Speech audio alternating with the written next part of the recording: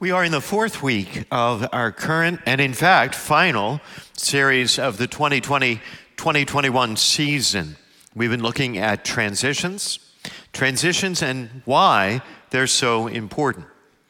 As we've acknowledged in the course of this series, springtime brings a great many transitions, significant transitions like weddings and graduations, on top of all the other transitions, the major transitions that really define our life experience, like births and deaths. This particular season we are in as a society also seems most definitely to be a time of transition when it comes to the COVID crisis, as evidenced by our sanctuary today. So with all this transitioning going on, it seems to us an opportune time, a perfect time really, to look at the experience itself and God's perspective on it. God works through our lives, and that includes through our transitions. They're part of his marvelous, mysterious design for our lives. We began our discussion of transitions by discussing the anatomy or the phases of a transition, and we said there are three. The first phase of a transition is actually an ending. Before you can move on to something new, one thing, some things, maybe many things must end. Every transition begins with an ending. The second phase of a transition is the in-between time, in between the ending and what's next. And of course, the third phase of a transition is precisely what's next. It's the new beginning. Next week, we'll be wrapping up this series, and we'll also be switching over to what we like to call summer format. In our summer format, there's only a brief homily here in the Mass, and then our weekend message comes after Mass and is offered by other members of our staff. This gives me a break from preaching and you a break from me. But more importantly, it allows us to continue to offer message series uninterrupted throughout the summertime, while giving some of our other staff the chance to speak here in Big Church, without, I might add, violating any liturgical norms, which I know you're concerned about.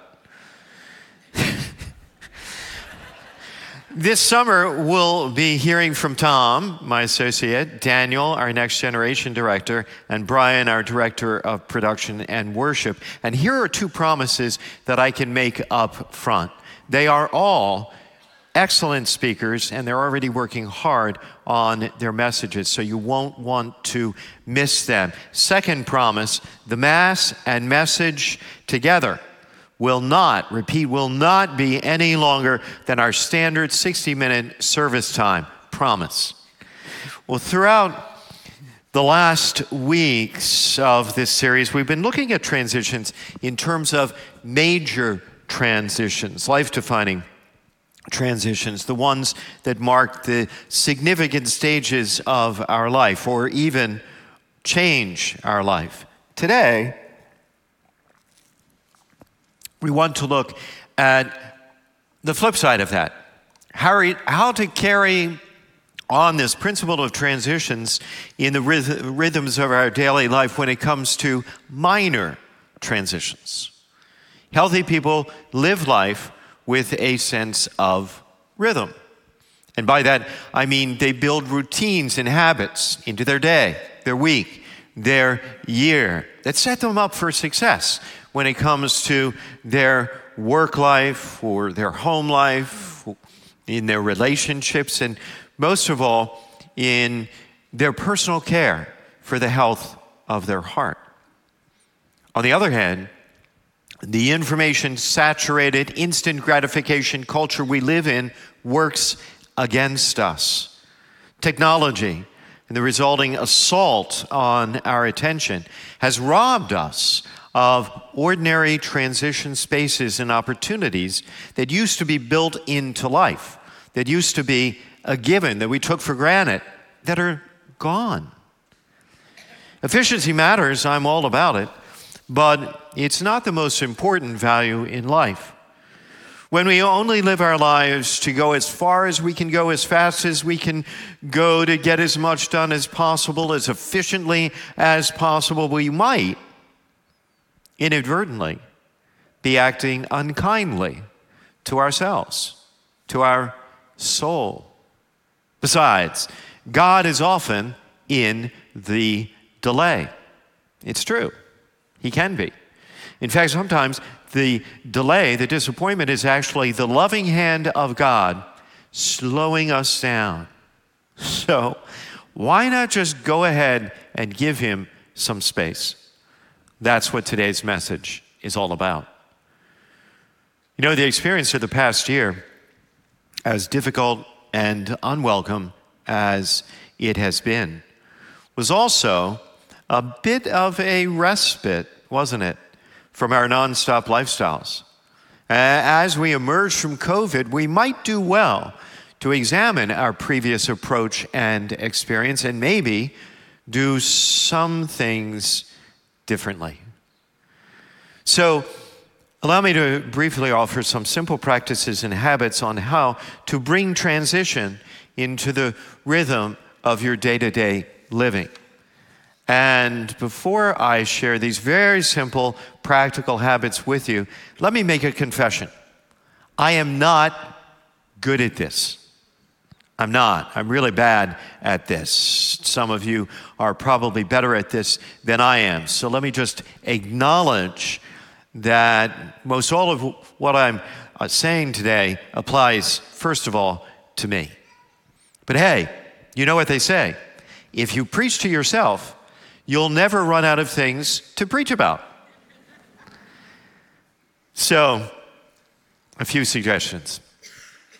We talk all the time about a daily quiet time. And this can be any time of day you like, but first thing in the morning often works best for many people. How long should your quiet time be? Makes absolutely no difference whatsoever. If you're not doing anything, start with 6 or 7 minutes a day. That can be a place to start. And then you can add time over time. And if you don't know what to do or what to say or how to use that time, sign up for our daily devotional. It's called Worship Fully. You can sign up on our website today. We'll send it to you tomorrow morning and every morning, and it's free. But really, you should think of your daily quiet time as a baseline for your prayer. Of course, you can always say a quick prayer before meals. Many of us grew up doing that, but it's not just a custom for kids. It's a great discipline for everyone. And think about this. In the course of the workday or the school day, be deliberate about checking texts or opening emails. Turn to them more as a reward for work accomplished rather than a distraction from work itself. And match this new habit with an even better one. Pause to pray. Instead of pausing to text all the time, pause to pray. Throughout the course of your day, pause to pray. You know, in many European cities and towns, traditionally, church bells rang at specific times of day, not just to mark the hours of the day, but to call people to prayer, to remind them to pray. In Catholic countries, this happened 3 times a day, every day, and everyone, whoever they were, whatever they were doing, would stop and pray. It's called the Angelus, and many people still follow this custom. You can actually download an Angelus app to your phone. I did it. Well, actually, somebody did it for me, but it's done. Also, in your everyday life, be mindful, be attentive to the times you need to give yourself time. The times you need to give yourself time. There are moments in life where something significant just happened. The funeral of a family friend, a piece of news that hits you hard, a personal win that really means something. At least it really means something to you. There are moments that you need to grieve. There are moments you need to savor. There are moments you need to pause and consider. Something in you, something in your soul is telling you to wait before moving on to the next thing.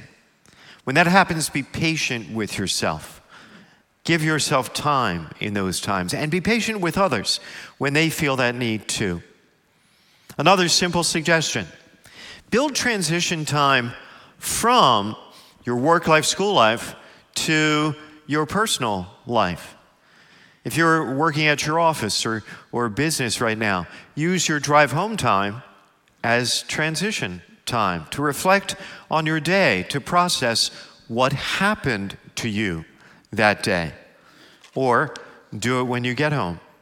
My friend Pastor Rick Warren says that he stops outside his front door when he gets home in the evening. He stops and takes a great big breath before going inside his house, because he knows he wants to leave the questions and concerns and cares of his church at church so he can be totally available to his wife and kids.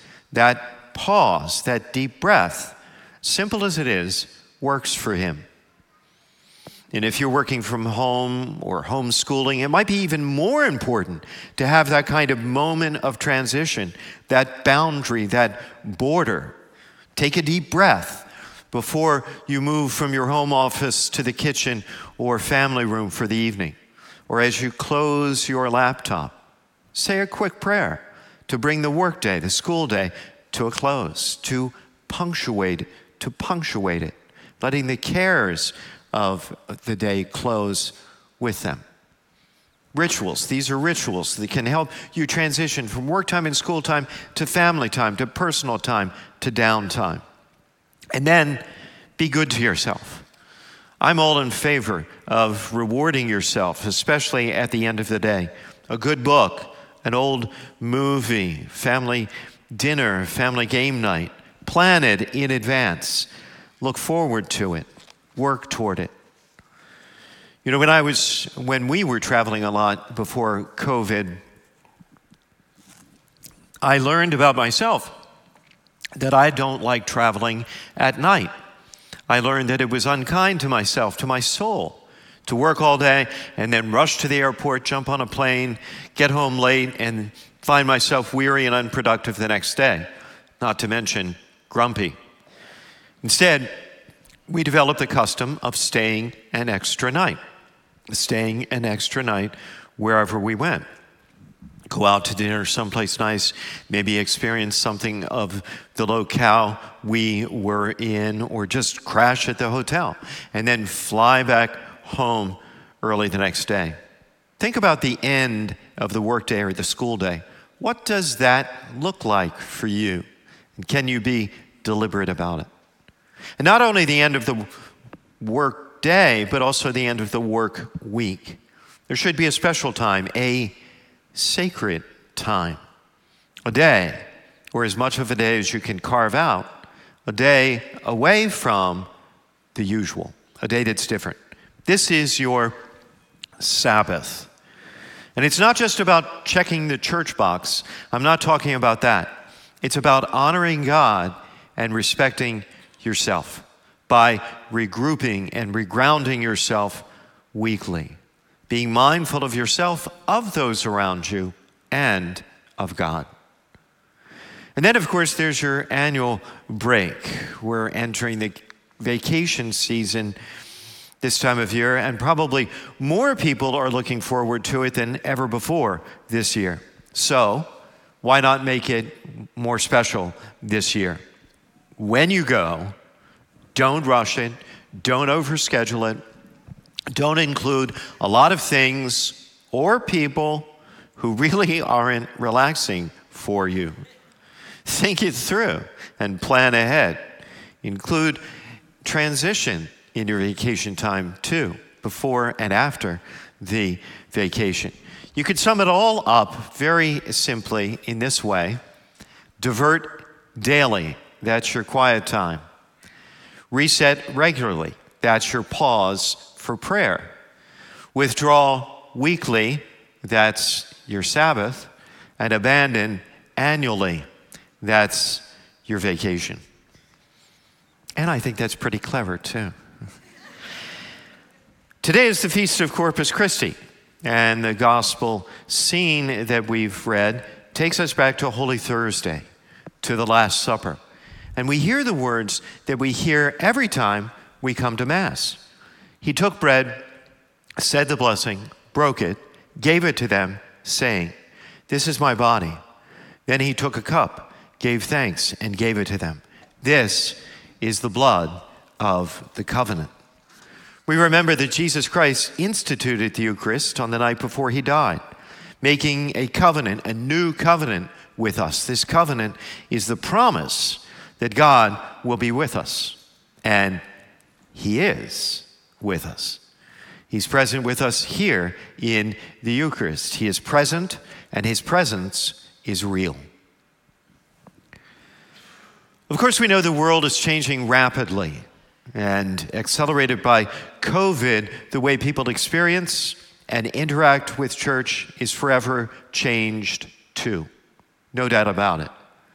It is an unbelievable blessing and an incredible honor to broadcast Mass online. And we will, of course, continue to invest in our online campus. We very much value our online congregation. And we've heard hundreds and hundreds of stories of people growing in faith and fellowship ever since we launched our online campus, which has done nothing but explode in growth in the past year. Nativity Online can powerfully and effectively change hearts, shape believers, and reach the unchurched. And to those of you joining us online today, please know this. Christ is truly present to you in your online worship. He is present in God's Word. And just as he promised, he is always present whenever even 2 or 3 gather in his name, even online. We love you, and we are thrilled that you are joining us in this way today. At the same time, we know that coming to church and receiving Holy Communion is an unparalleled opportunity and honor because we're receiving Christ, the body of Christ. And it is so appropriate on this of all feast days, the feast of the body of Christ, that the body of Christ, should again, finally and at last, be gathering together here in our sanctuary. Ultimately, the kind of transitions we've been talking about are spiritual transitions, spiritual renewal. When spiritual renewal happens in your life, remember that it's never about religion or ritual, rules and regulation, legalism or law. It's not about obedience or obligation. It's about coming to meet, getting to know, and getting to grow in the real presence of a real person.